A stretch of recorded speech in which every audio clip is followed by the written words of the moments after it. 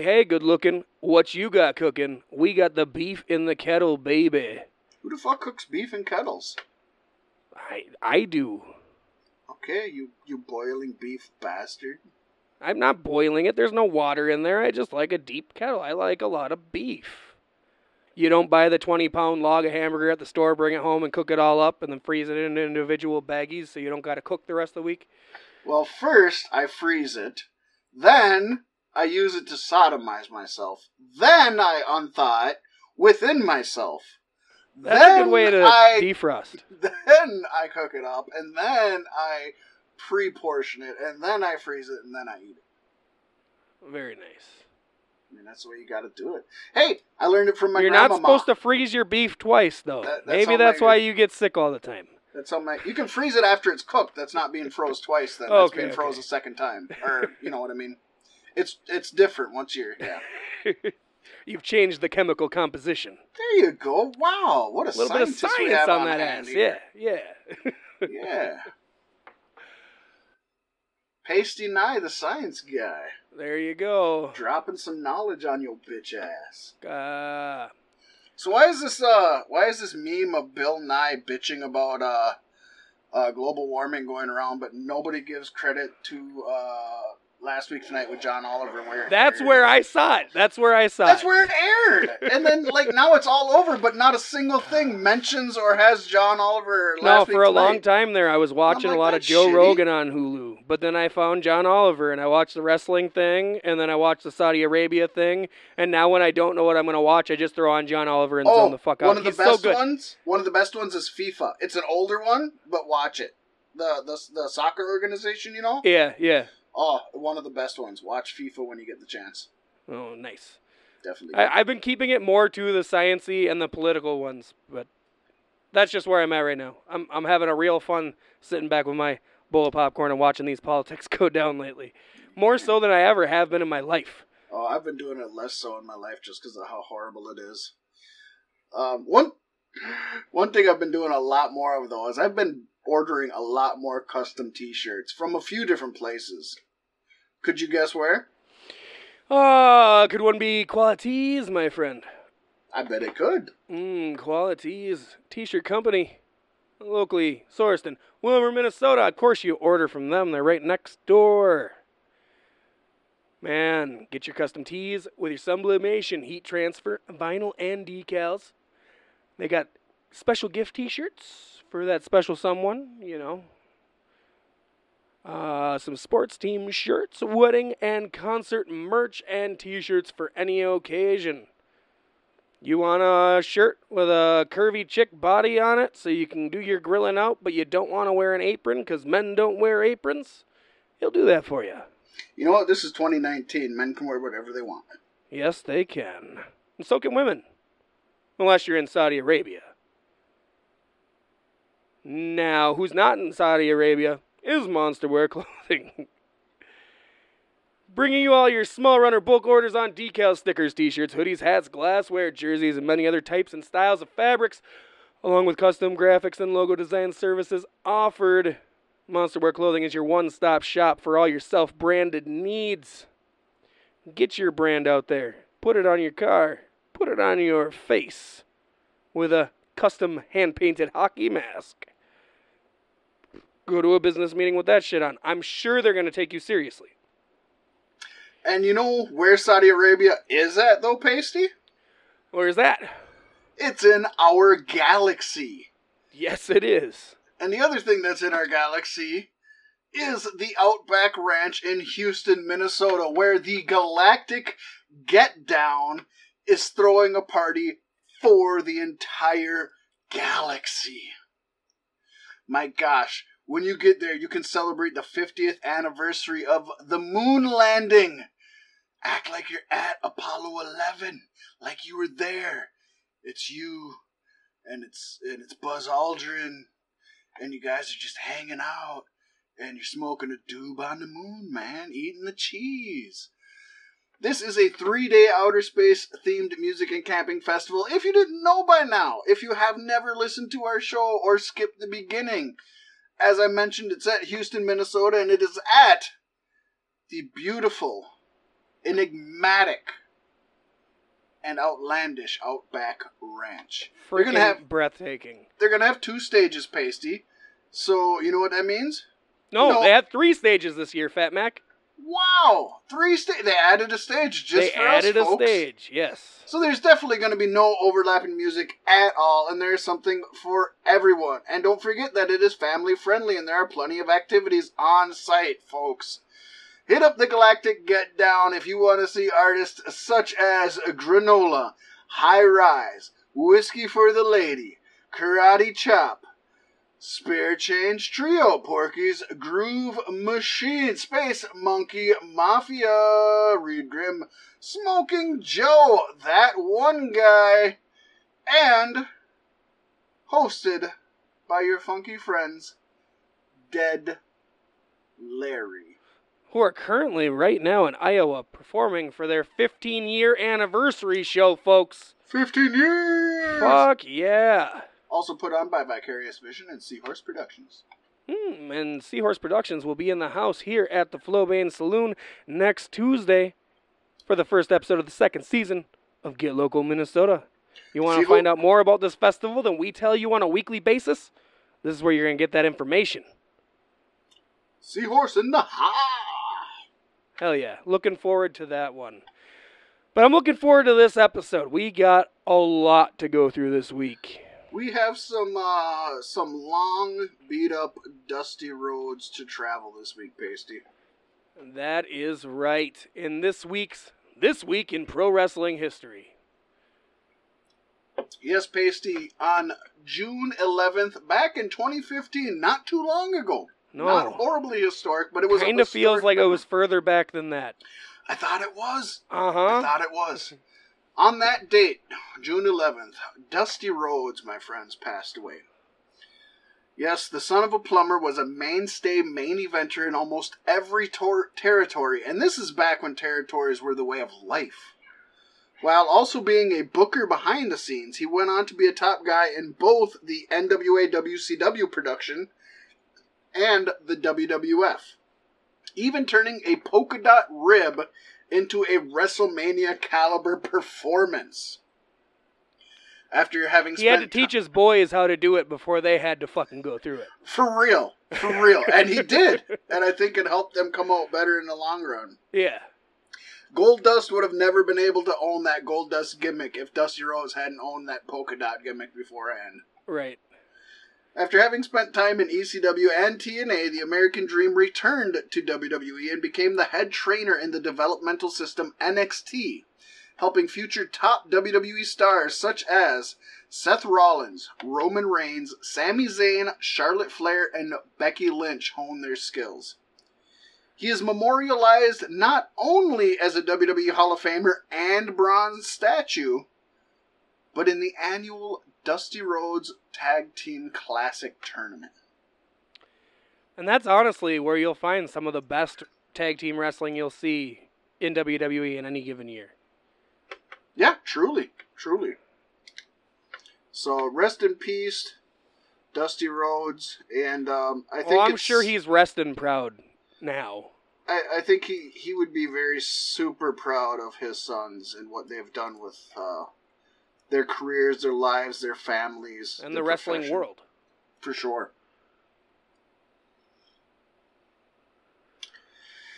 But going on from one Hall of Famer who will never be forgotten to another Hall of Famer that will never be forgotten, Pasty, it's time for the Savage Sentinel. That's right, folks. And first up on the docket, move over, Dwayne. John Cena will be replacing The Rock and joining the Fast and the Furious family in the franchise's next sequel. Apparently, a lot of F's in there. I know.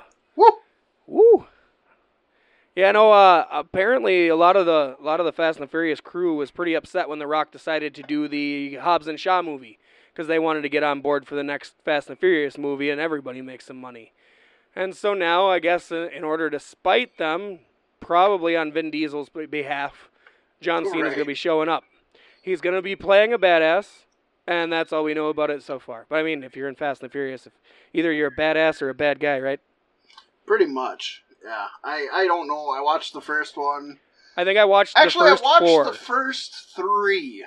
And the fact that the third one, I think I've said it on this show before. Yeah, you said the Tokyo third Drift one was is your my favorite. and No, it's Tokyo everybody's Drift least was actually favorite. the second one. Was it? Okay, so that's the last one I watched. I think it was. No, that had to be the third one. I'm that wrong. had Yeah, to be the third Fast one. and Furious, Too Fast, Too Furious, Yeah. Tokyo Drift. Whatever the fourth one was the last one I watched. They like dragged a safe down a freeway with a bunch of cars. Like, I don't watch them, but I watch There's no EW cars on anymore. YouTube, Everything Wrong With, so I kind of get an idea what's going on.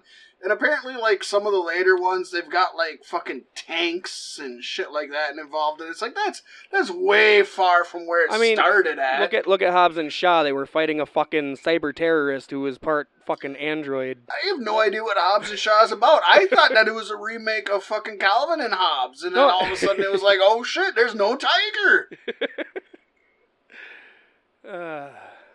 But not only that, but Pacey, this probably isn't wrestling related because I don't know of any wrestlers that are on it. But apparently the Fast and the Furious animated series has been greenlit now as well. Oh God! So look forward to that coming up. I miss the cars. I guess is where I'm at with that series. Now they got tanks. Tanks for nothing, motherfuckers. And now they got John Cena. And now they got John Cena. I was really hoping that we would maybe eventually see John Cena and The Rock in the same movie, but after this move, it probably won't happen now, ever. No, you're going to see those two in the same room. Unless this is The Rock and John Cena, like, trying to work the fans like this is wrestling or something. Yeah, the odds of seeing them two in the same movie are the odds of lightning striking twice. And then, Pacey, people said that about Schwarzenegger and Stallone, too. Untouchables had two Then you'd have to movies, hear then you'd have to hear the thunder. That's right. June 10th, folks, Jushin Thunder Liger officially announced the return of New Japan Pro Wrestling's Super J Cup, the first Super J Cup in 3 years. Wow. He also confirmed that for the first time ever, the tournament will take place outside of Japan, with dates officially revealed for San Francisco, Los Angeles, and Tacoma, Washington. Tacoma! I love tacos, Ma. In 1994, Jushin was inspired to propose the Super J Cup, a single elimination tournament for junior heavyweight wrestlers from promotions around the world. The event was an immense success, and from then on, it has served as an irregular Olympic-style event, a festival for the world's very best junior heavyweight wrestlers, and a chance for its participants to shine brightly on a global stage. Yeah, this is kind of cool. It'll be fun. With the amount of amazing talent in the junior heavyweight division around the world right now. It's really interesting, though, because another thing I read this week, and I didn't get it to the news, and I should have, because it probably should be our headline story, is California is looking to ban companies that use independent contractors. So they're not banning independent contractors, but the companies have to give or they have to have access for independent contractors to PTO, to benefits such as health care, to benefits such as life insurance, to all the things you would give an employer. They can have independent contractors, but they have to give them all the benefits of an employer. I did read that as well, so yes. That's gonna rock the world, and things always start with California and spread out, you know what I mean? I think it's good. It is going, I hate to say this, because it is going to hurt the independent promotions the most first. Very much, very much. Especially there's a lot of California-based ones. So that is sad, but it's something that should be done. I think so. They put their bodies on the line more than most people in any given workplace. I guess I take that back. The people it's going to hurt, the independent promoters, it shouldn't be done to, because they're the ones who have legitimate independent contractors. Well, they're the wrestlers who can come and work there, and then they can come and work Ring of Honor, and then they go to Japan and work Japan, then they can go to Mexico, work Mexico. They can do a dark match in WWE. So they're legit independent contractors. The people it should officially affect are the big companies who are now just going to avoid California, Right. which are the ones that say you can't work for anybody but us, but we're not going to give you any benefits. Mm-hmm. Yeah, no, it's going to be very interesting seeing how that all pans out going forward. Pan's Labyrinth, local. But, no, this is really good news. I'm excited to see it.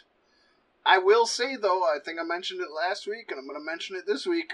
They're going too American on us, and they don't need to bring the Super J... Why not have the Super J Cup have one event in the United States? Yeah. And the rest over there. Just do one back in San Francisco. Y'all My did thing great is, in San it's been Francisco. really hard this last year for any Japanese or Chinese superstars to get the visas to come work over here, and it always bites them in the ass right before the show. So I'm hoping if they're doing this, they're doing it right and getting their ducks in a row. Oh, I hope so as well. But New I still Japan's think this pretty is good some at that. crazy Trump-McMahon conspiracy to keep them out because they're competition. That would not surprise me, to be honest. It feels like it, right? It does. It certainly feels like it. Speaking of New Japan, I just want to throw this out here, Pasty. New Japan Pro Wrestling Global Twitter account threw some shade at WWE this past Monday. They put on there, "We know there's a real shortage of professional wrestling on Monday nights, so every week we make a new match from our archives free to watch." Damn, way to take a shot at the lowering ratings. Hell yeah. Which, it's awesome that they're putting out free content. Way to go. And it's perfect. That's awesome. It's the right time, man. Everybody needs to move in. Everybody needs to put as much pressure on WWE as possible. If not to take over, to benefit wrestling as a whole. Oh, for sure. I would agree. Even the dogs 100%. agree. They agree way too fucking much. I don't know what happened. Oh, boy. Yeah, things are crazy around the world. And some new news out of Mexico, huh? Oh, yeah, man. This is going to be awesome. Lucha Central announced the launch of a new wrestling promotion out of Mexico, Nacion Lucha Libre, headed by Alberto El Patron and Chavo Guerrero Jr. The debut show will take place on July 11th in Mexico City at Sala de Armas. They will have a TV show on Mexico's Image TV every Saturday night, beginning on July 13th from 10:30 p.m. Central Standard Time to midnight. The Upstart Federation's first show features some great talent, Pasty. Amazing talent, including the Lucha Brothers, Bestia 666, La Mascaras, Dos Caras, Hijo de Dos Caras, Hijo de Dr. Wagner, Sexy Star, Flamita, Daga, well, of course, Ricardo Rodriguez, and a Mexico versus Puerto Rico main event of El Patron, Hijo del Fantasma, who some of you might know as King Cuerno from Lucha Underground, and Ray Wagner versus MVP, Apollo, and Messias. Other names that are also rumored to be on the roster are LAX, Taurus, Laredo Kid, Puma King, Ray Horace, who you might know as Dragon Azteca Jr., Bram, and Thunder Rosa, who was Cobra Moon in Lucha Underground. Damn, son. Amazing talent. That is a crazy lineup. Why the fuck is Sexy Star in that mix? That's definitely Alberto's idea. That is Alberto's idea. He's like, I could do some cocaine with her. I can't believe she even still gets work, to be honest. Yeah, for real. I think it's stupid. Yeah, yep. But otherwise, I mean, that is very solid. I would watch this promotion just for the tag teams. Yeah, they're not, as far as we know, there's not going to be an English commentary team. It's not going to air in the United States. This is strictly a Mexico promotion. We're guessing that it's going to compete with AAA and CMLL. But with El Patron and Guerrero Jr. at the helm and all of this talent connected to it, it could this could be the AEW of Mexico. Yeah, that's that's where the feeling is for sure. You know, I'm not huge on Mexican wrestling, but I do know like 90% of the names on this list, and that's got me real excited.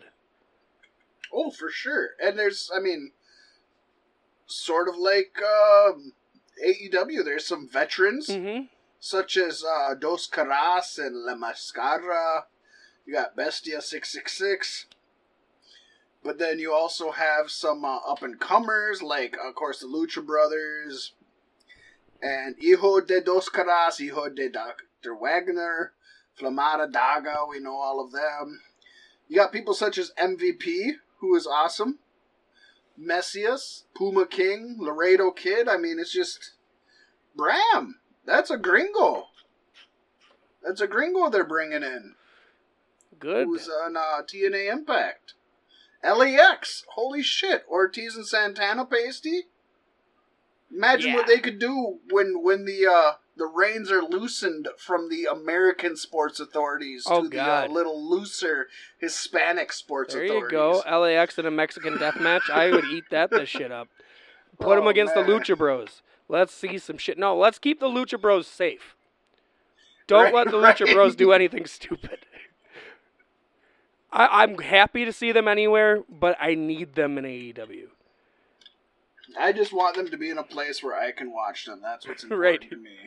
Hey, good ups on Mexico for having this new promotion and keeping it from America. You deserve that. I hope it does extremely well. Yeah, shove that in Trump's pipe and smoke it. Right. Hey, what if it's a secret deal? Like, part of his secret deal is he's going to get it airing on American TV.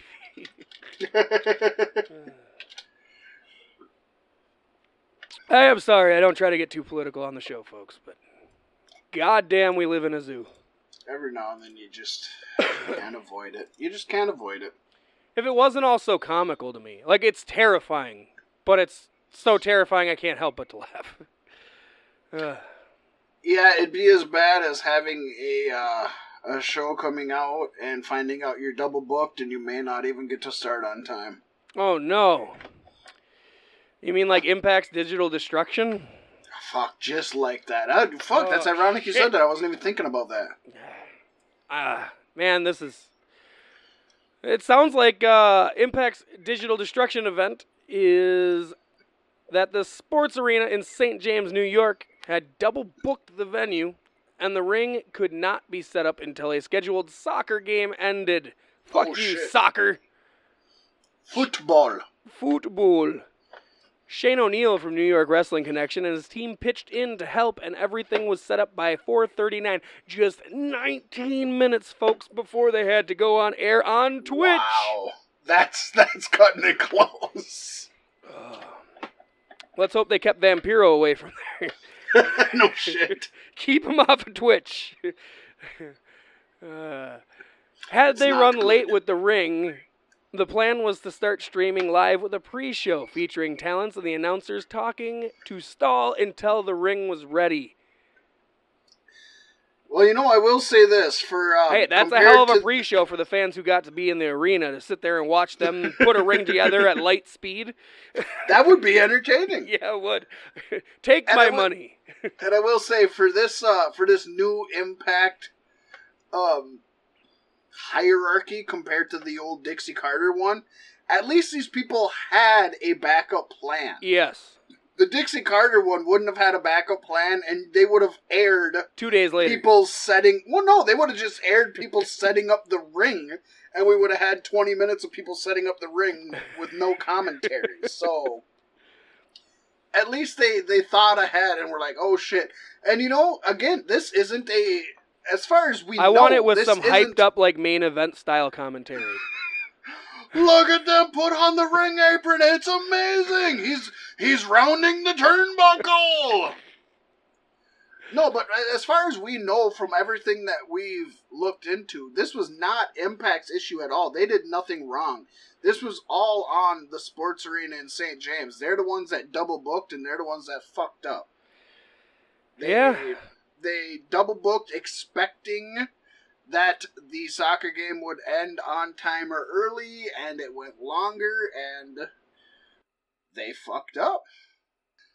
But I give them credit. They've really been working hard on all of their specials, and they're going out of their way to make sure that they are going to be an alternative, if not competitive, in this increasingly saturated market, just as we talked about with the new Mexican company. It's really good. It's really good because, like, lately especially, I feel like, well, it's more so on the Ring of Honor end, but I feel like a lot of these companies are kind of fading to the void, even though they matter, and they matter to a lot of people.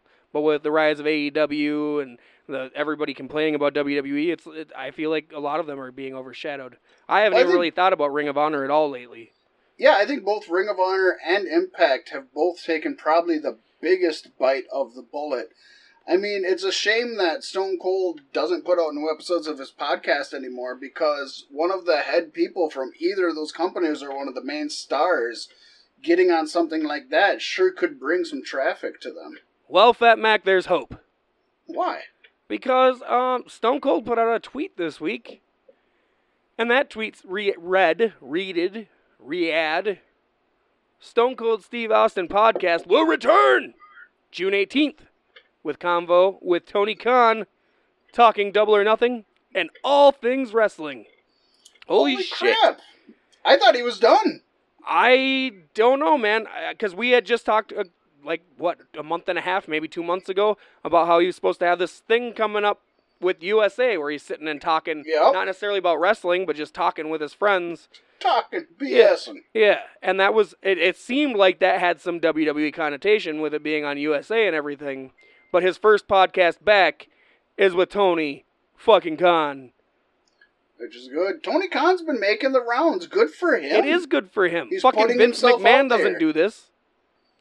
I mean, he did have a sit-down with Stone Cold on the WWE Network. Yeah, his controlled environment. I also loved how on the WWE Network Stone Cold podcast, how every episode they'd reference him staring at them from across the room, like making sure they didn't say anything they weren't supposed to. Right. Holy shit. Yeah, it's almost like a WWE studio film. Hey, Vince, hit us up. Try to put us on the network. I guess we might be able to handle it. Maybe. I mean, Fat Mac over here can suck a dick. I can suck a dick the same way WWE is sucking Netflix's dick, Pasty. Because apparently, according to PW Insider, WWE Studios have been working with Netflix to develop original feature films. Multiple films, that is. Woo! The plan is to release them Marine 7 onto Netflix's streaming platform in lieu of WWE's usual straight-to-DVD model. The first of these movies, Pasty, is entitled The Main Event. Now, I'm going to give you the synopsis of the story, and I want you, Pasty, to tell me what's wrong with this, okay? All right. All right, so, it will tell the story of a bullied 10-year-old boy who dreams of growing up to become a WWE professional wrestler. However, he gets to live his dream earlier than expected when he discovers the secret to having super strength in his breakfast cereal. Bootios? Becoming the Spaghetti Kid. Yeah, it should be the Pancake Kid, right? Yeah, well, how in the fuck does the Spaghetti Kid come from breakfast cereal? Does this motherfucker eat spaghetti for breakfast cereal? Like, does he just take a bowl of spaghetti and meatballs and dump milk in it and call it... What the fuck is this? I don't know. That's a really weirdly worded synopsis. Like, what? What?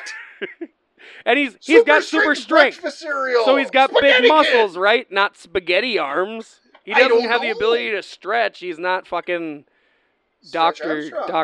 Fantastic. Mr. Fantastic. Yeah, Mr. Doctor.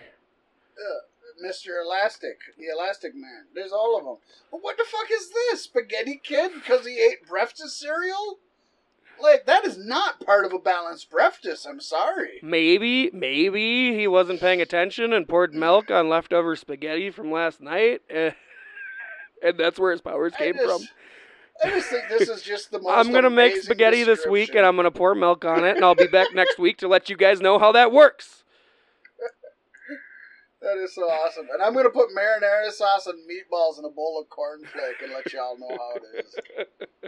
Because we gotta get an answer to this conundrum. Right. It's crazy. It's so crazy, I don't even have a segue into the next news article, Pasty. That's okay, because I do. Not really. But Fandango, Killian Dane, and Apollo Crews have all returned to NXT. And you know what? I couldn't be more happier. It's good.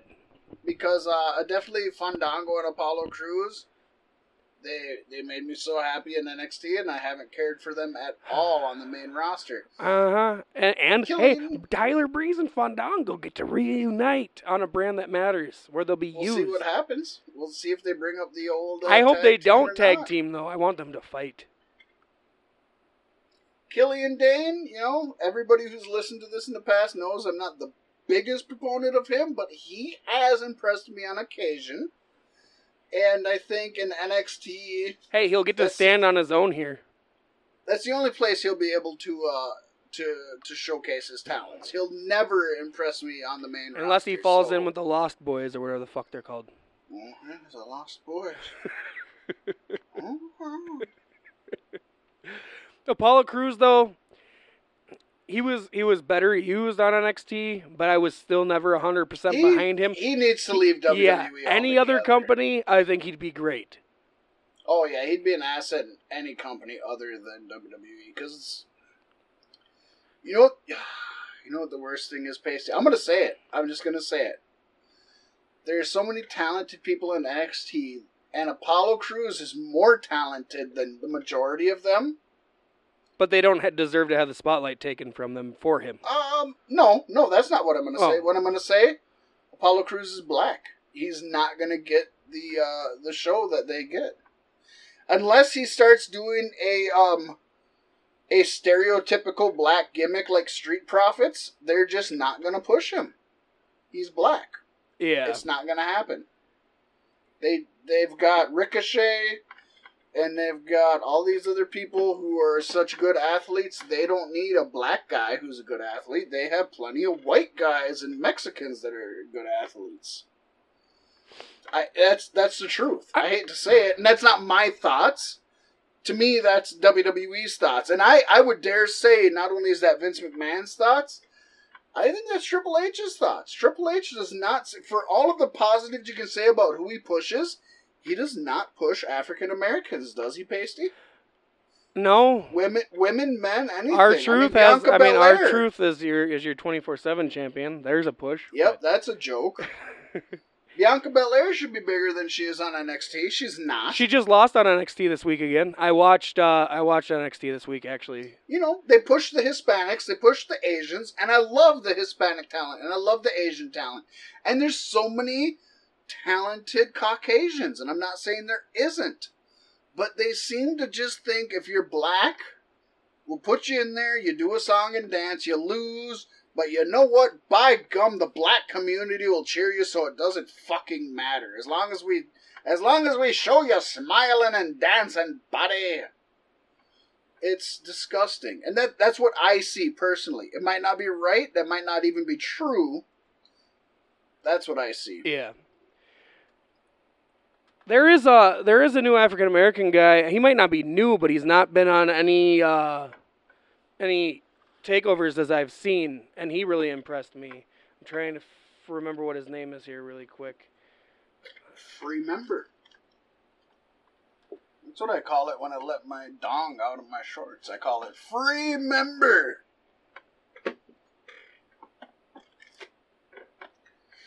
And while Pasty is thinking of that, I think we're going to move into the Wrestler's Court. Oh, shit.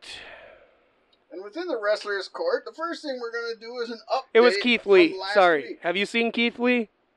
Oh yeah, yeah. Has I he think wrestled? He's an amazing talent. Everything I looked up, it said he's just NXT guy. Has he wrestled anywhere else? Because he's very familiar to me.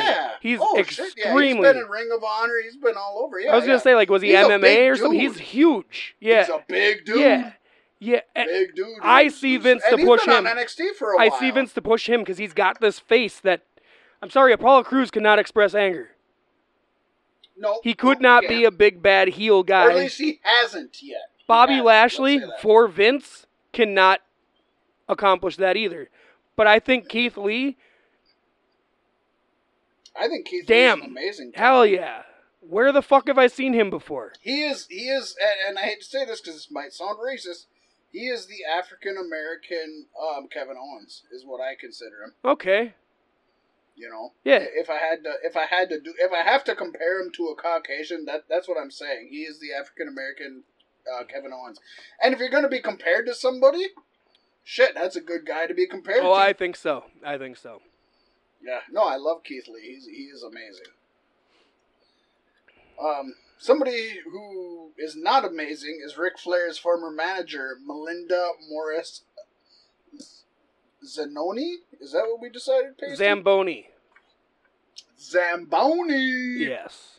And her company, Legacy Talent, announced on Thursday night that they have filed a civil lawsuit for defamation over the YouTube video released and later deleted by the WWE two-time Hall of Famer. Well, what the fuck did he do now? Well, as we noted last week, Flair alleged that Zamboni had embezzled money from him, allowed trademarks to lapse, and that he had documented proof of his claims. Now, Flair stated the statements in his video were made with the permission of his new legal representation. So this story is kind of ongoing. First, Flair is accusing her. Now she's accusing him. I don't know anything about this Melinda Zamboni woman. Flair has a sketchy history of legal affairs. Mm-hmm. But not recently, as far as I know. Yeah. Well, let's just hope he hasn't slept with her, or this could get real ugly. I'm sure he has slept with her. Let's not even... We're not even going to... Let's hope he didn't... We know he slept with her, so that's just... Now he gets to add Zamboni into his repertoire. The limousine riding, jet flying, Zamboni gliding. You damn right. So, I mean, that's kind of the update there. I don't have a lot to say on it other than now we've got both sides of the story, and we will definitely keep you up to date. Oh yeah, that's gonna be as it breaks. That's gonna be some heated shit. Did you hear about this, Fat Mac? I might have. I don't know. The Daily Beast has reported former WWE and TNA performer George Murdoch, formerly known as Tyrus or Brodus Clay, was reportedly removed from his Fox Nation show UnPC due to a sexual harassment complaint filed by co-host Britt McHenry. Mark Henry? Am I reading Mark that? Henry. British Mark Henry. The British Mark Henry is upset. Pasty, speaking of Mark Henry, was it not super amusing to see him among the YouTubers trying to get interviews at StarCast? It was great. I love that. I do have to admit also that, I don't know that I have to admit, but can we just say that when you're on a show called UnPC, you can you really be upset that you're being sexually harassed? Like nobody should ever be sexually harassed in the workplace. But yeah, I mean your show was called UnPC. Right. What did you think? Go ahead, finish the story, Pasty. Yes. Allegedly, Mark Henry was sent numerous unsolicited text messages by Tyrus. No, he wasn't sent it. What? Yeah. Oh, yeah. Mark Henry. Sorry. Mark Henry. Oh, my God. You got me confused. Oh, yes. Mark Henry. Yes. He's in this now. Mark Henry, yes. Allegedly, yes. Mark Henry was sent numerous unsolicited text messages by Tyrus, which contained lewd and sexual statements. Tyrus was questioned by The Hollywood Reporter's Jeremy Barr via Twitter about the incident, to which Tyrus responded, "No comment and don't message me again." That does not sound good. He got ghosted. Ghosted. Uh, I love that our legal proceedings are now taking place on Twitter too. Right. I think that's just. Thank pretty you, soon Trump. Pretty soon we're gonna have court via Twitter. Right. Like you won't even have to go to the courthouse. It's just like you might Skype maybe. Like if it's a felony, a misdemeanor. Nah, you just gotta type some shit. Oh, I'm sure if impeachment There's gonna does be happen, Trump will watch it on Fox Sports while tweeting. And pretty soon, Twitter's gonna have a guilty or no guilty button. And it's just gonna be for court proceedings. You just fucking log into Twitter and it's like, I do not. It's the first episode of Black Mirror all over again. Oh my gosh! First episode of Black Mirror was horrible. It was. I didn't watch any more after that night. People are like, "You should." I didn't either. You should. Everybody says it's amazing, and it's just the first one killed. It was so bad. So bad. It was so bad. It was. You know what? I wanted to divorce it, Pasty. Yep. Just like the poor King of Dong style. Oh yeah. Poor King of Dong style. Freeze the beast, and he's so sad. Yeah, the King of Dong style is soon to be the King of Divorce style. Yeah, I went there. Joey Ryan, Pasty, and Laura James, who made headlines back in February of 2016 after Ryan proposed during their Finest City Wrestling intergender match in San Diego, California. God, that must have been like... I mean, he was blown up back then, but not to where he's at now. That must have been like where shit really hit traction. Oh, it was great. And you know what? At the time, we posted it. And, but now they're getting a divorce. And TMZ reports that the couple actually separated only 11 months after they got married back in November 2017. They didn't even make it 12 months, just shy of a year. Word to the wise, don't ask somebody to marry you when a promoter tells you to. So they officially filed for divorce on Tuesday of this week, folks. James noted in the divorce documents that they are calling it quits due to, quote, irreconcilable differences. Well, yeah, half the nation touches his cock more than she does. Exactly.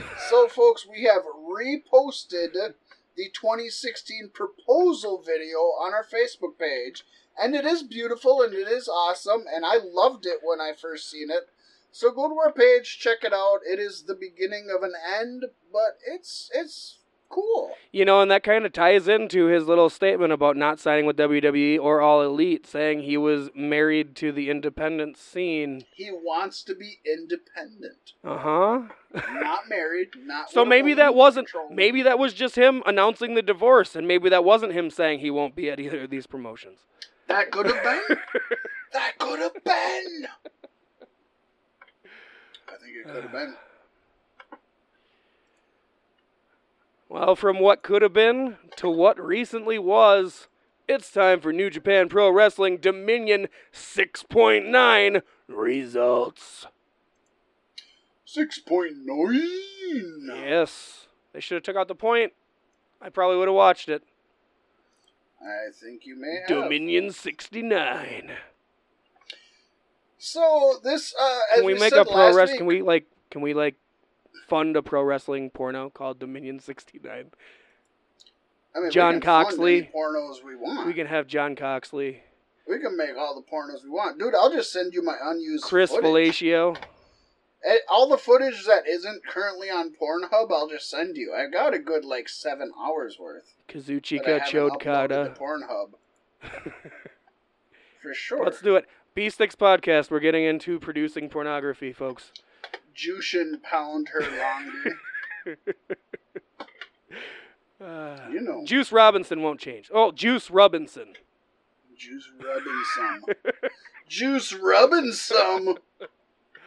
And the Bullet Club, instead of guns with bullets, it's a fucking bullet dildo. Well, it's a bullet.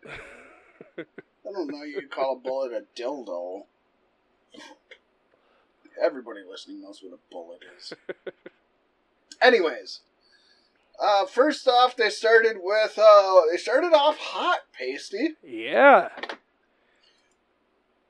A non-title match, Jon Moxley, The Death Rider. the Death Rider and IWGP United States Champion, defeated Shota Imuni.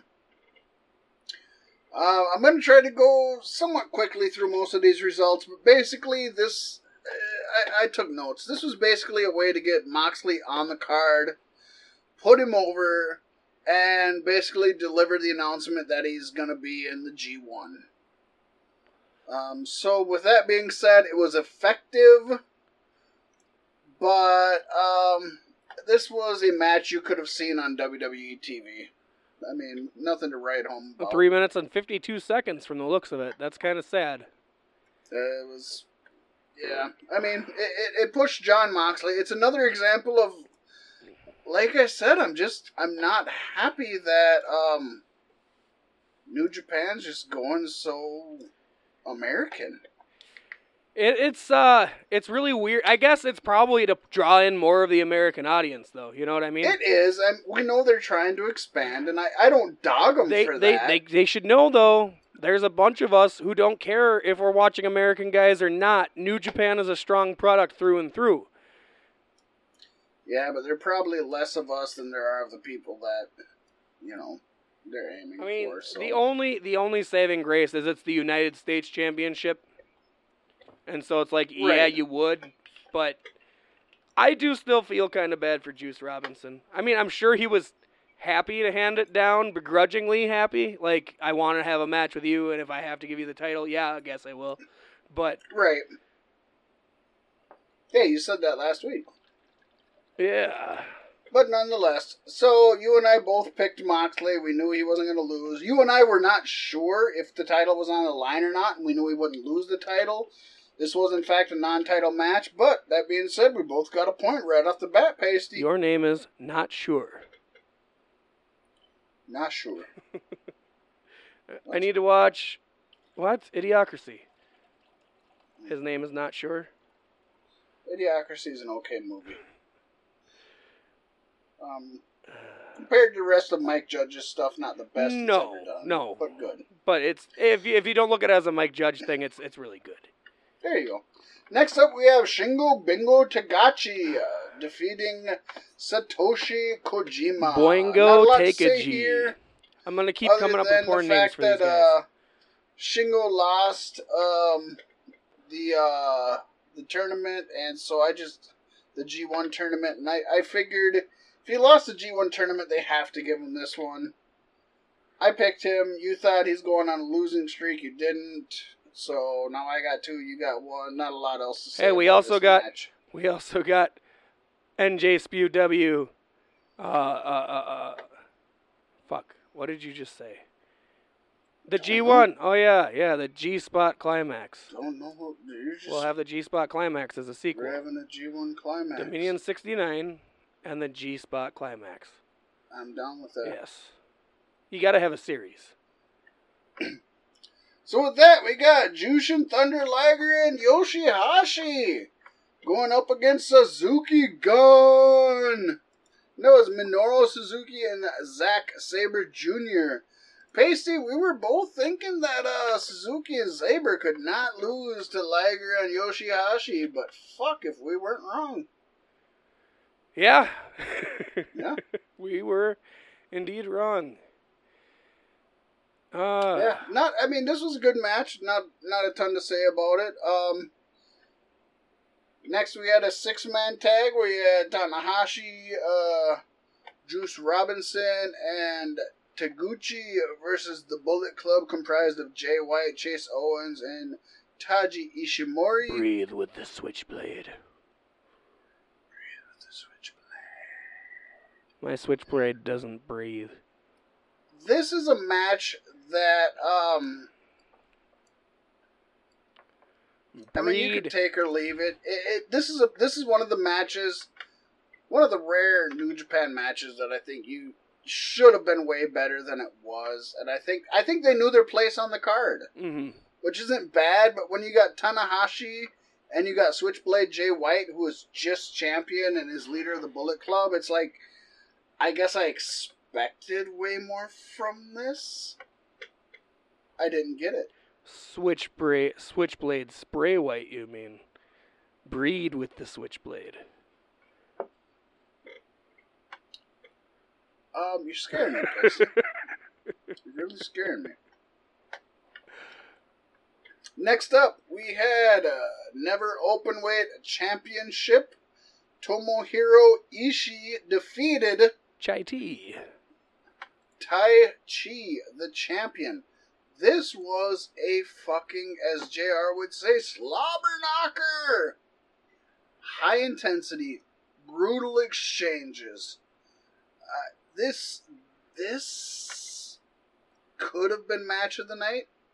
I recommend everybody watch it. I don't think it was, but it could have been. Taichi went through just tremendous pain and really had to fight through if he wanted to keep his title, but it didn't happen. The Stone Pitbull ended up beating him out and taking the Never Openweight Championship, but oh my gosh, this was... Of course, we all know that Ishii is super physical. Oh, yeah. Taichi is good, but this was one of those where it's like, oh shit, he can go hardcore. And he did. He went fucking super hardcore. It was crazy. Yeah, it's one I'll definitely go back and watch. You gotta go back, you gotta watch it. I gotta go back. Now this next one, the IWGP Tag Team Championship. Gorillas of Destiny, the Bullet Club, beat Evil and Sonata of Los Ingobernables de Japón. Basically, now this stood out if for no other reason than because it was actually more story and gimmick driven, which you usually don't see, but you can see the Western influence coming through in this. Yeah.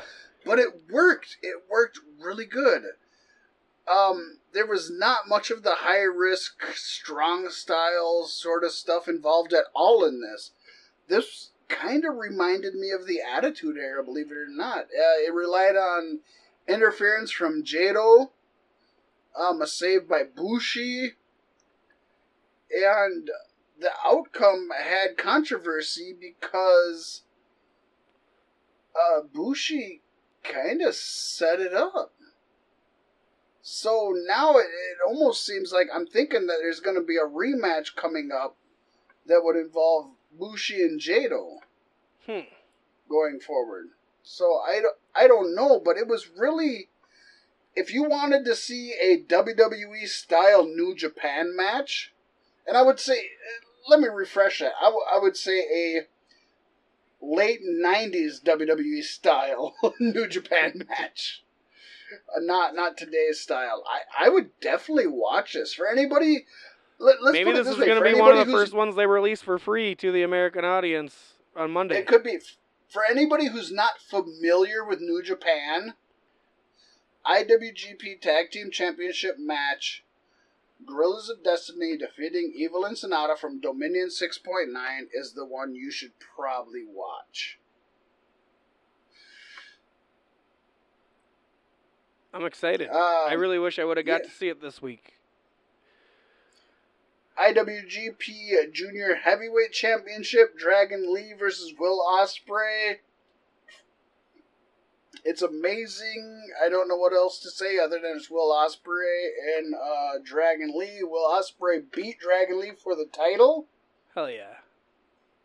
What more could you ask for? Hey, it gave me a point. It did. And at this point, you're not up. Yeah, you are up. I'm finally up. Now you're up. For the first time. I was down until the Never Openweight Championship where we brought it to a tie. And here's where I'm up. And then we were tied all the way through, and now you're up. And then we have the Intercontinental Championship match, which seen Tetsuya Naito defeat Kota Ibushi Match of the for year? the title. This was an awesome match. And Ibushi played the sympathetic babyface Pasty. Just amazing. What I noticed the most, I watched this with the English commentary. If you didn't watch the English commentary, his facial expressions and his selling Told the whole story, yeah. you would have known. Yeah, you wouldn't have needed any English commentary That's at all. the best thing about wrestling. It translates all. It defies all language barriers. It does. It does. Kota took some severe abuse at the hands of Naito, and it really gave him sympathy, and the fans were just behind him. The storytelling was just superb. Naito was the aggressive veteran seeking for his fourth title reign here, and he just gave it his all. And Naito pulled everything unloading on Ibushi until the elusive Destino finally put Ibushi down for the count. That Destino is a BA move, folks. Very BA move. I do want to note here the finishing moments of the match were a bit sloppy. But other than that, awesome. Hey, you awesome, still got about awesome, 22 awesome minutes match. of great content. Oh, fucking non-stop. And then the main event, IWGP Heavyweight Championship. Kazuchika Okada successfully defended his belt against Chris Jericho in a match that was the first time I think Jericho really put his all in the ring in New Japan since the 90s. This was not a ringside hardcore bloodfest sort of match. This was a New Japan style match, which we haven't seen Chris do since he's returned. So it was pretty impressive. Jericho just beat down and overwhelmed Okada from the beginning. From the very beginning. He constantly cut off any comebacks. Okada would start to do something. Nope, Jericho had him down. But the majority of it took place in the ring. We did get a good table spot. Always got to have a table spot. But just the one table spot, you know? Tasteful tables. It was. That should be a pay-per-view title.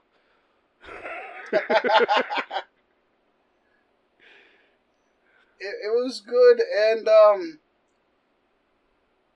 basically the end came when, and to be fair, they both tried their moves over and over again. Okada even hit a code breaker and couldn't get the pin. He ended up missing a Rainmaker. Jericho went for a Judas effect. He missed it.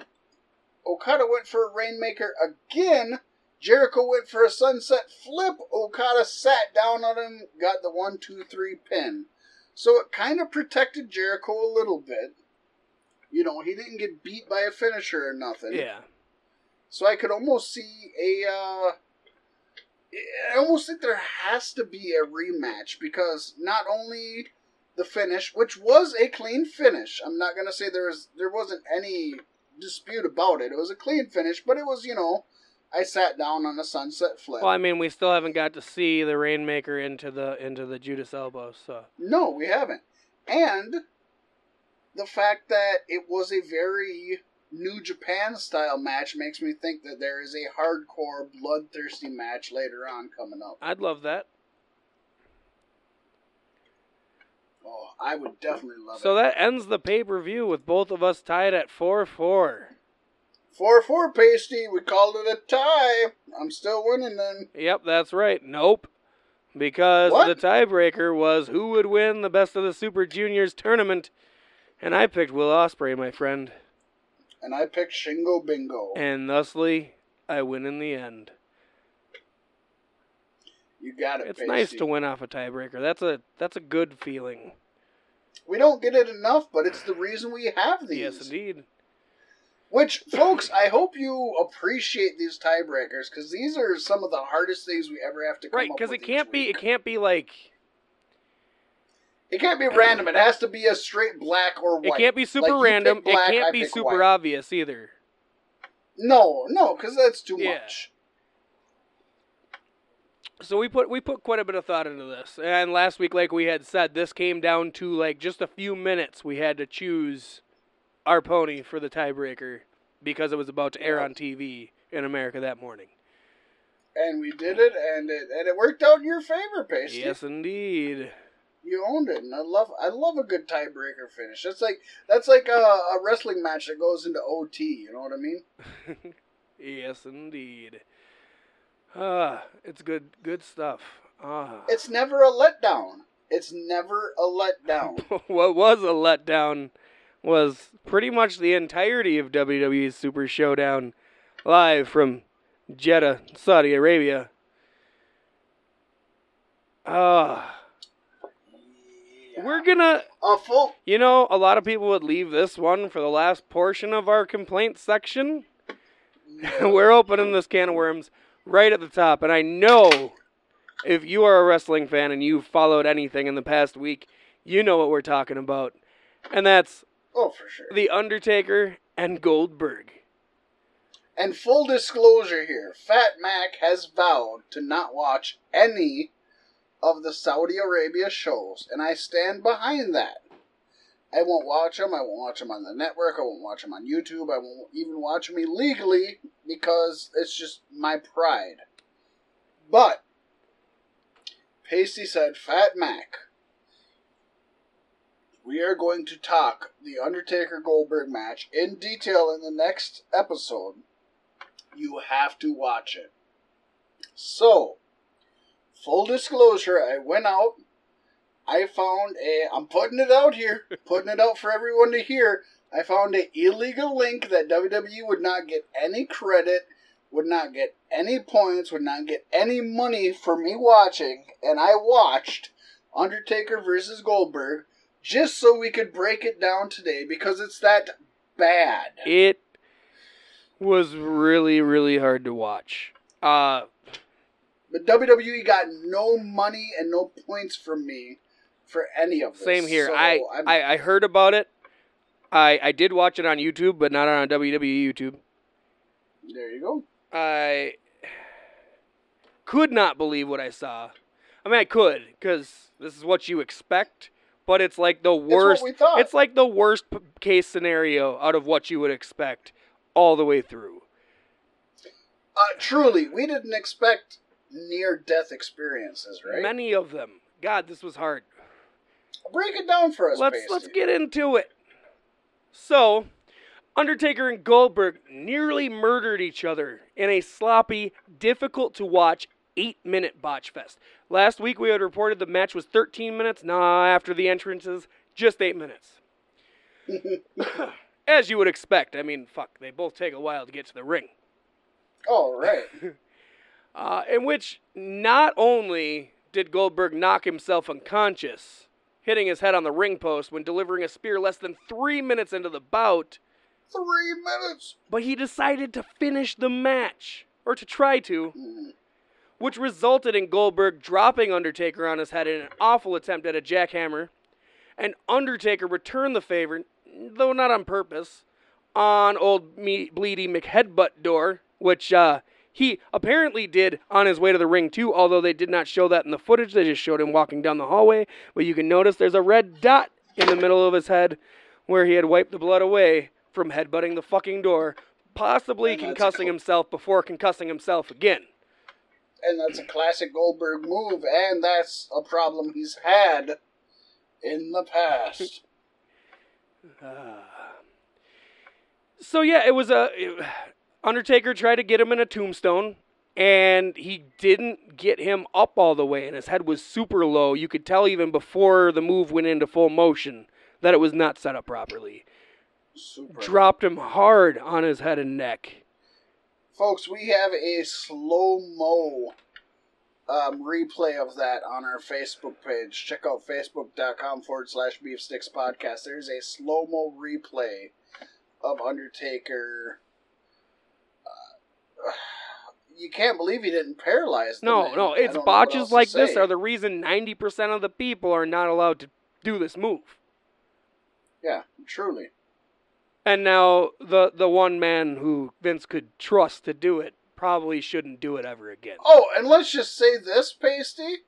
Okada fucking showed, you didn't see it, but Okada owned the tombstone. Not only giving a beautiful tombstone pile driver to Chris Jericho, but also giving a spinning tombstone pile driver beautifully to Jericho, and might I say, super safe. Let's see you try that one, Mark.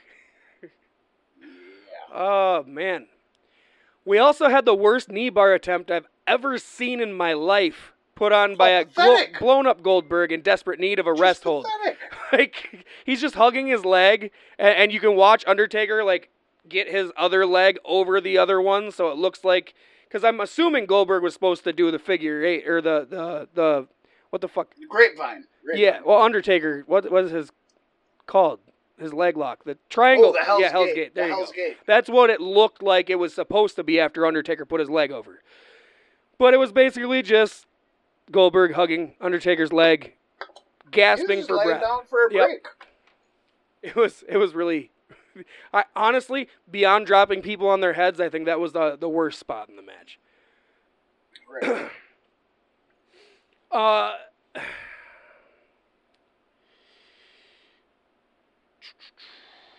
Sorry.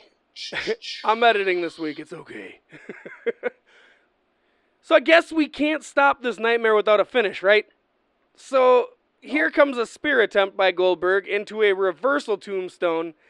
But Goldie can't jump more than a few inches off the mat, which is a recurring problem in this match. He does not get any air in any of the spots, forcing Undertaker to try to lift the full weight of the man. Right, like lifting a sandbag. Yeah. Hence the term sandbag. Yep, and this was supposed to be the finishing spot, but botched halfway through, Taker did not even attempt a repeat of the spot like you'd see anybody else in WWE do. Oh, we got to reset it up, redo the last three moves. And get he's a vet. He's a veteran. He looks so fucking disgusted. He called an audible. And then he delivered a very sad chokeslam for the 3 count. Very sad.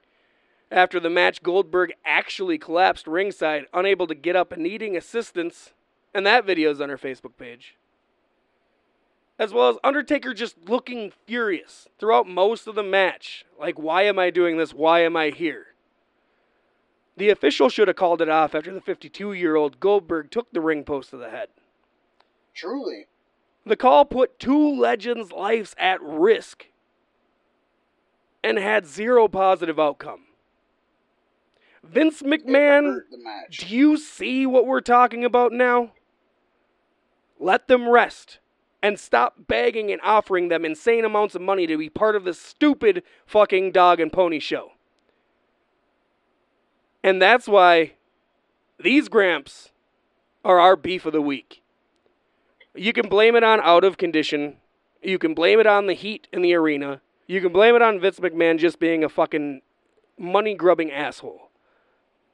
And the bottom line is, when we say that these Gramps and anybody who allowed this match to happen, God, not only Undertaker and Goldberg, but Vince McMahon. Painful. These 3 painful men match to watch. Knew that this shouldn't have fucking If Undertaker happened. and Goldberg wrestle again, I'll be very disappointed.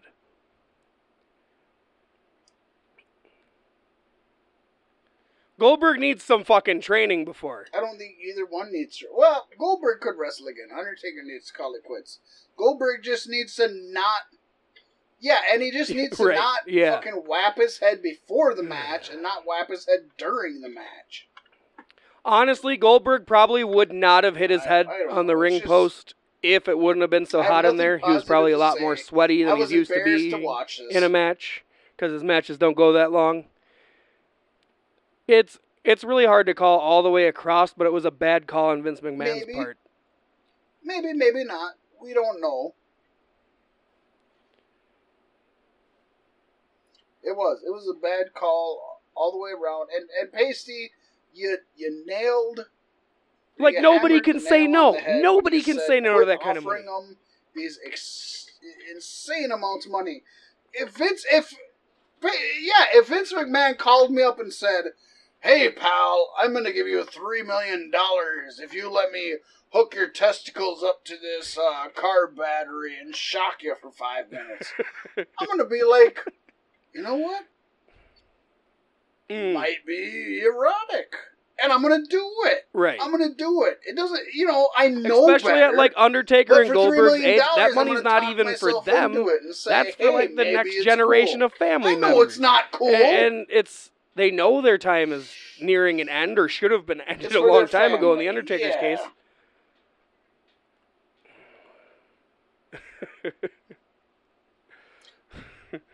They know John Cena also in the whole now. spiel of him joining the crew of Fast and Furious said now might be the time he's actually going to consider retiring from WWE, which honestly isn't he already?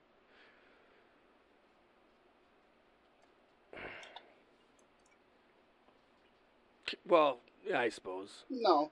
He wasn't at Mania though. No more than Undertaker or Triple H are.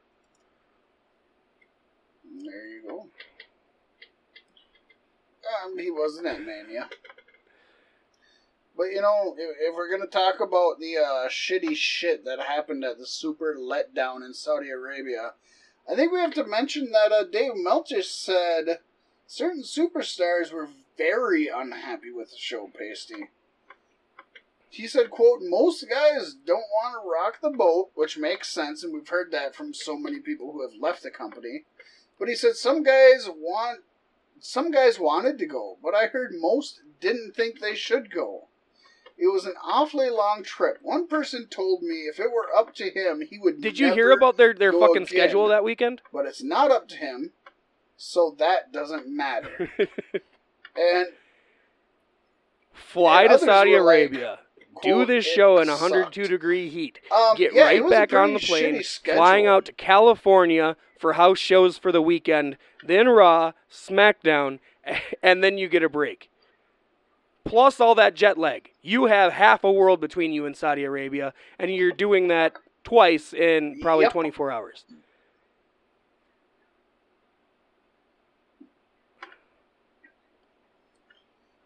And so let's bring this up, Pacey. You mentioned that. Let's bring this up.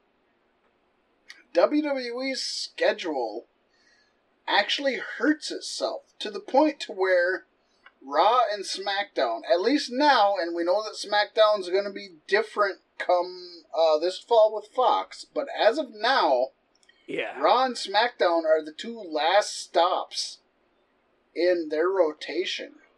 So they spend all that time, let's say Saudi Arabia, but it can be anywhere. Yeah, and then by the time you actually hit TV, you're tired. Thursday, Friday, Saturday, Sunday. They do all them. Yeah, so how do you expect them to have these good men? No wonder the fucking ratings are down. Because how can these motherfuckers even want to wrestle at that point? They put out their best matches already. It's not a good system. They need to change something. I don't have the answer, because obviously you're not going to do Tuesday, Wednesday, Thursday shows. I mean, it's a lot better to have. I mean, I get Raw Monday. You get the Heat after the pay-per-view. Everything's at the fever pitch. And then SmackDown on Friday, that'll be good, Then they have the break.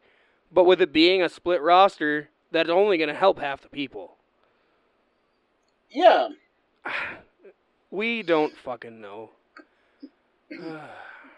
Is it a split roster, though? Is it, Pasty? Yeah, speaking of which, I have now coined a name to correct the fact that they shortened his name to Ali, because I won't ever just call him Ali. So now his name is, fuck it, we're still calling him Mustafa Ali. He took to Twitter after the Super Letdown to announce he would donate all of his earnings from the event to charity. Good man, good job, and big ups from us to you. Take that Saudi money, do something positive with it. This is what everybody should be doing. Fuck, I hope he took Mansoor's money too, because they look exactly alike. Mansoor looks like he took Ali's genetics and Seth Rollins' genetics and smashed them together. He is, that's old Mansoor for you. No, for sure. Everybody who went to WWE's fucking super letdown and said, "Oh, I don't believe in it, but I don't feel like rocking the boat." You can personally donate that money. Undertaker, you want, Goldberg, especially donate that money. Aid for the Please? Middle East. So it's like, why does it take a fucking mid-card 205 Live fucking nobody, which I love and is a super talent and one of the best talents they have. I'm just saying, as far as Right. corporate goes, he's nobody. Why is this guy donating his money to charity and not the higher-ups? Why Randy aren't Orton Goldberg and Triple H. and Undertaker, who don't even fucking need it? Yeah, who would first of all, Yeah. catch the attention of the media. Fuck, and Triple would H draw should, attention you know, to if he's these corporate needs and these corporate's putting on these benefits. shows, he should be the one to take his winnings and fucking donate them to circumvent the fucking... Triple it's bad. H is a And then cocksucker. there were also 51 men in the Battle Royal, Fat Mac. 51! And this Holy was a buckets. Battle Royal where all 51 men started in the ring right from the jump. So yes, Fat Mac, Which was WWE was just correct when they said it would be the biggest Battle Royal in history. It was the biggest battle royal in history. 51 men standing. Nobody there, gets a not knowing what spot the to fuck showcase their fucking talents and do. abilities. Just 51 bodies in the ring moving around randomly. 51 cocksuckers sucking cock. I got that point. What's it called? You know what it's called? It's called WWE Super Showdown. Yeah, I did not watch this show. I almost did. And I don't think I'm going to watch them going forward either. I'd say glad we're you not going to didn't. cover them That makes going me happy. forward. I thought about that this week. But saying, it's so you know much what, fun. We shouldn't even fucking cover it. First Right, of all, right. it was the only thing we had. So I mean, we had the results of New Japan, and then we had the predictions, or we had to talk about the Super Showdown. But it's like, yeah, you know what? We should talk about it because we should put our opinions out there. And let I think people know it's how definitely we not feel just how we about it. feel. The thing is, it isn't that we're promoting it because we're small enough that it doesn't even matter if we talk about it or not. That doesn't add any views to their pay-per-views. We know that. I love us, but we know that. But maybe 2 or 3 people won't get it because we talked about it. And even if just fucking one person doesn't get it because we talked about it, fuck, I'm high-fiving myself. And Also, jerking off the in attendance shower. in the crowd was significantly down from last year's Saudi show. Yes. I don't remember the Was exact it? numbers, but it was a very large chunk less. I like the weekly Elite Dirt Sheet. So yeah, fuck Oh, yeah. fuck All Out yeah, sold man. out in less than 15 minutes this morning. What? 15 minutes! Tickets went on sale Friday at noon Eastern Standard Time. And soon after, fans took to social media to complain tickets were no longer available. At one point, an estimated 70,000 people were in an online queue for tickets with a maximum of 4 tickets per person. You know what, Pasty? I keep waiting for the event where they're no longer the darlings and it's not these immediate sellouts.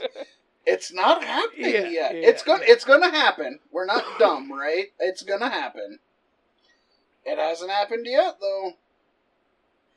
So, but you know, the thing is, they're not Did Fight for the Fallen oversaturated. sell out? So what happens?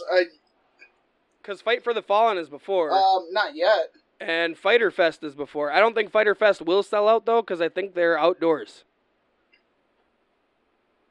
And plus, it's supposedly... Yeah, we'll talk about this. They're outdoors. I at would a think the gaming gaming would be festival? inside, How but the I fuck swear to would God, that they said work? they were going to have it on, like, Virginia Beach. Well, you would think so. Florida? No, Virginia not, Beach? That's where I was whatever born. beach Virginia in Florida, Beach is not Jackson Florida, Hole, you Washington. jackass. Oh my gosh! Now you're just It's Fighter making Fest, man. shit up. And we'll have that news for you in just a minute. Anyways, I will say that I would assume after they have a weekly show that people get to see it more, and they won't. Obviously, they're not going to sell out in 15 minutes every week, 3 minutes, 2 minutes, whatever. But I think it is amazing that with this being their it will be their fourth show, yes. This will be their fourth show. It will be their fourth show. With this being sold out already, that is for a brand new startup company. It's also Chicago, impressive. so it's very, not a small it's venue. logical that it would sell out. I'm sure Vince can still sell out a Raw in Chicago. Right. Well, I mean, yes, but still, that's impressive. And since we're going to talk about Chicago here and stuff, one fan asked CM Punk this week, are you really going to disappoint your fans and not show up at All Out? And CM Punk responded with, yes. So there's that. Yes. Another yes is All Elite Wrestling has hired former Senior Director of Live Event Marketing of WWE, Raphael Morphy, to handle their live event aspect of their company. Morphy, who was with the New York Mets before his WWE run and also worked for the wasn't he also Cosmos in the Matrix soccer team after departing WWE. I believe he was. Yeah. I believe he was. He had some badass sunglasses, if I remember right. He also worked with Impact Wrestling, MLW, House of Hardcore, Brian Knobbs' Legends of Wrestling events, and with good old JR, among others, via his Signature Move Productions company. He's been well liked and respected within the pro wrestling world for many years. Morphy was at Double or Nothing last month and will be an important part of AEW operations going forward. Pasty, I know most people listening to this have never heard of him, but this is a big hire for the company. A lot of people want to complain about them signing WWE guys and pushing WWE guys when they want to be anti-WWE or whatever. Me as Backstage, well. I don't think that flies at all. Because you want the backstage minds that were WWE when WWE was pulling ratings. Me Take as them well. all. That is Take correct, them all. Pasty. Seriously. I agree. I agree 100% as long as they leave out Vince Russo, who I think is a genius and is super I would love and awesome in his own pay-per-view right. produced by Vince Russo in AEW. Just one. Call it AEW on a pole. That's the pay-per-view. Do you think that it could be a 10?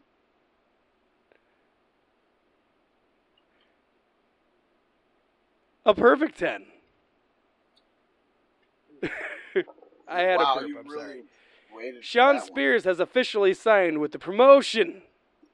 Spears made his AEW debut at a recent Double or Nothing pay-per-view in the Battle Royale that took place at the buy-in pre-show. The former Ty Dillinger entered at, number 10 and was eliminated by the legless Dustin Thomas. And let me say this. Fuck yeah! Who, by the way, was fucking But Ty awesome. Dillinger, when he was in WWE, I don't know what they did to him, but he looked like a fucking kid. But as soon as he's in AEW, he's all man, baby. You know what else I want to say, which is just speaks volumes for All Elite Wrestling? This is something that has nothing to do with almost anything. This is something that just is praising their vision. I was watching Double or Nothing with my son, and we were watching the Battle Royal. And we were just talking about the different people. We were watching the whole. I don't remember when it is now, but we were watching the whole pay-per-view, and my son said something like, "Wow, this is a really cool company that has a disabled person in their battle royal, has a cross-dresser, and has someone who used to be a man who is a woman now." And he said, "That's really cool that they just let anybody wrestle." My son's 13 years old. He's not young, he's not old. But the fact that it takes somebody, like, the fact that it's amazing that they, quote, let anybody wrestle is great for AEW, but sad that we have to say that. Yes, Shouldn't anybody be able to wrestle? It's like, that's unfathomable. Anybody should be able to wrestle. But the fact that AEW stands out from everybody else because anybody can wrestle is awesome for AEW, but just sad for the state of the world. I'll say at the first time I saw Torso Boy in the Battle Royal, I rolled my eyes and I said, "Wow, reaching." Yeah. He did really good. He did good, it must have been so difficult. As a torso, how do you even do a battle royal? He's done that his whole life. It's I want him on the show, and we really should. If we're going to reach out to wrestlers, we should reach out to the people AEW hasn't necessarily signed, but is just dropping tendrils on. Because they're the ones who are going to make a fucking difference for the next 5 years. But I work with a fellow who has dwarfism. He's a little person. Is he cool as fuck about it? I work with him with a lot of machines, heavy machines. Oh yeah, he's cool as shit, and I could tell you stories, and I'm not going to tell you now.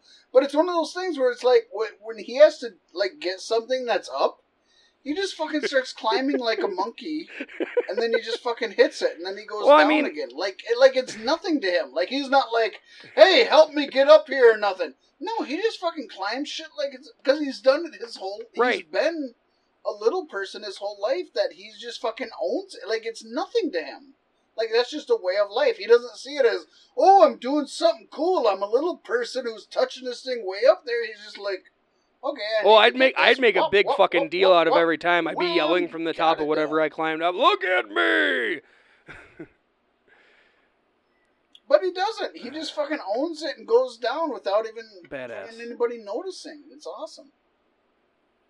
Badass. You know who else is badass? Hell yeah. Dustin Runnels.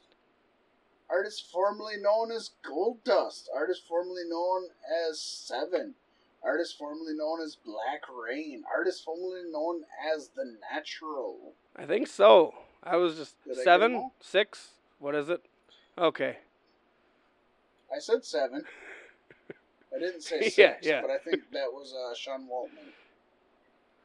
Were they 6 and 7 at the same time? Dustin Reynolds, he's been cast. Okay, that would have been fun. No. Where's the rest? That's what I'd be wondering. Awesome. Dustin Reynolds has been cast in a wrestling-themed movie pasty called Thunderclap. Now, I've had Thunderclap before. Kid named Spaghetti Boy in this one. But yeah, I know, right? The plot of the movie, according to the movie's Twitter account, is, quote, "A shy 17-year-old... And then eats cereal and is called the Spaghetti Kid? No way! Van Thunderclap Tanner. He eats spaghetti, and he is called the Cheerios Kid. Nobody knows where they got the plot from. It's amazing. It's Paul Blart Mall Cop and Observe and Report all over again. Oh, no shit. That's all I have to say about that. The movie's called Thunderclap. It's great. Plus, if Dustin Reynolds is a creepy old wrestler hanging out with a 17-year-old, I could be okay with that. What if it's a spin-off of the Rocky movie where Hulk Hogan played Thunder Lips, and now Brooke Hogan is playing a down and out fucking ex-model who got the clap from trying to work her way up through the modeling gigs? Thunderclap! She doesn't know how she'll get rid of it. Penicillin is her best friend. And she's a stripper at the mall who introduces her to penicillin. I want to meet a stripper named Penicillin. Because she would both give you the disease and be... I'll be your cure, baby. The cure. For what? You'll find out. Wow! Right?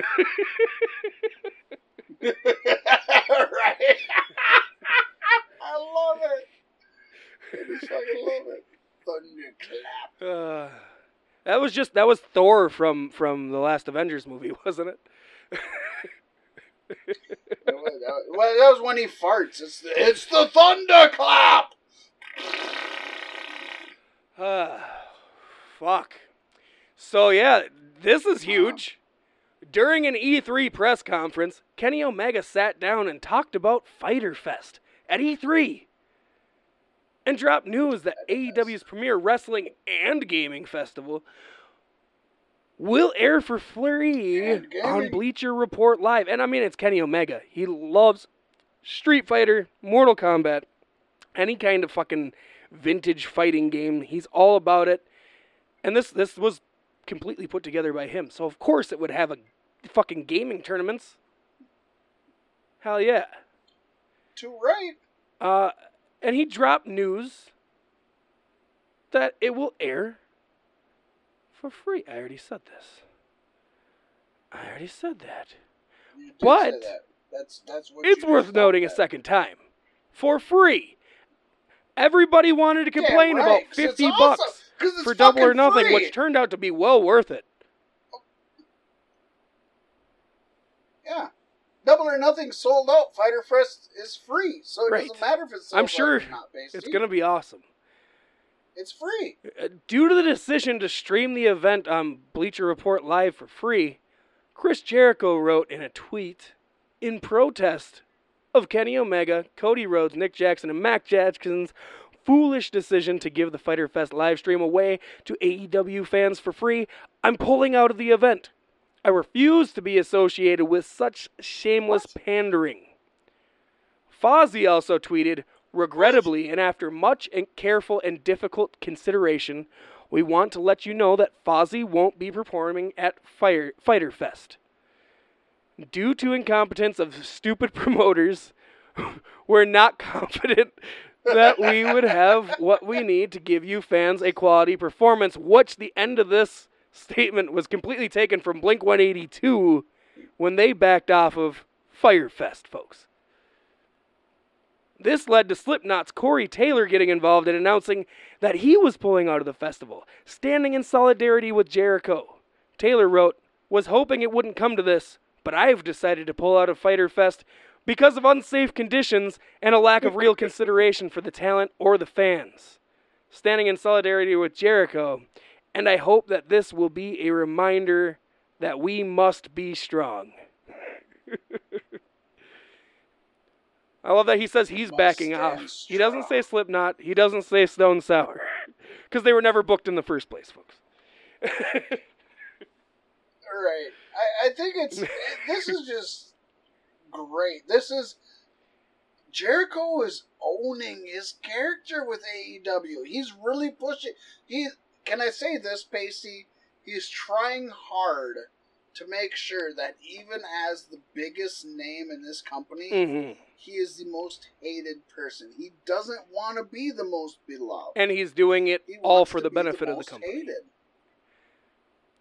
It's beautiful. Oh, truly. Kenny Omega's like, I want to do a spoof on Fyter Fest called Fyter Fest. Chris Jericho's like, sweet, I'm going to back out of it because you need that. He should have picked a rapper in the future, to build this with, though, like, right? You just bring Ja Rule. That would have been fucking epic. That would have been awesome. The question is, going forward, can Chris Jericho, you know, BT he's Dubs, such- I love he's Ja not Rule's even- music. He's not even such I'm a saying heel in. Murder Inc. Love him. You said it. He's not even. He's not even such a heel in Japan because they still chant Y2J, Y2J, Y2J. So it's like, can he still actually get people to hate him in AEW? He's trying his damnedest, but it's gonna be that. It's gonna be that. It's gonna be a chore. Chris Jericho can get people to boo him. They're still gonna love him through the boos, but yeah, He can get WWE guys to boo him. Can he I get think so. AEW guys to boo him? That's you the keep question. putting them up against like the I hope favorites so. and the indie darlings. Oh yeah, you'll get Chris Jericho booed on a regular basis. I hope so. I would like to see a face turn somewhere down the line, but like it's got to be right before his contract is up. Oh yeah. Have one glorious run for maybe 6 months as a face, but the rest of it should be this. This is beautiful, and it works perfectly with their vision for what Fyter Fest is going to be.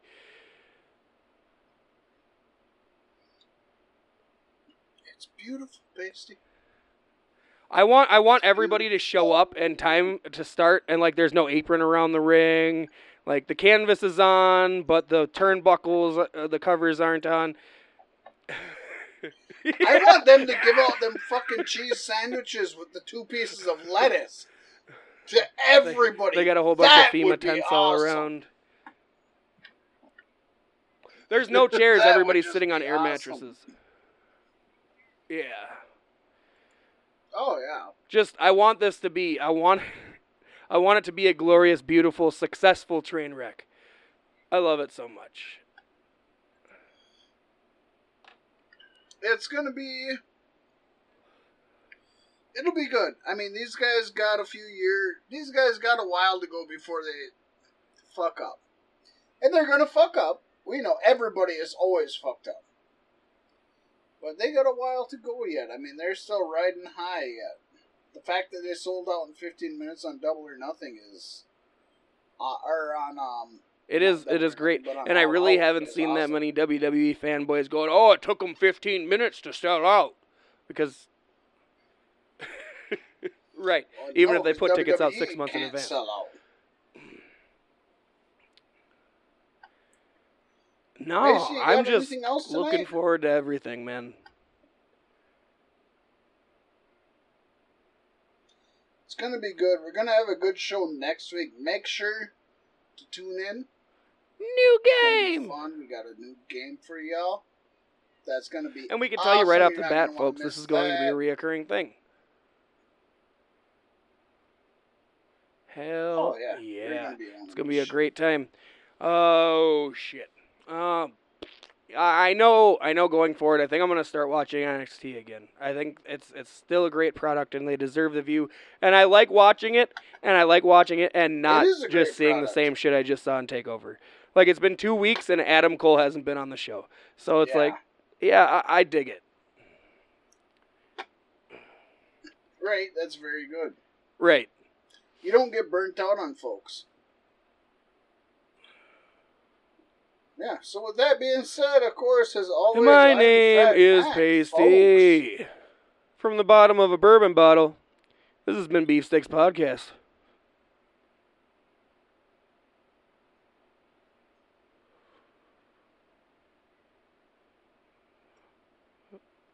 Yeah,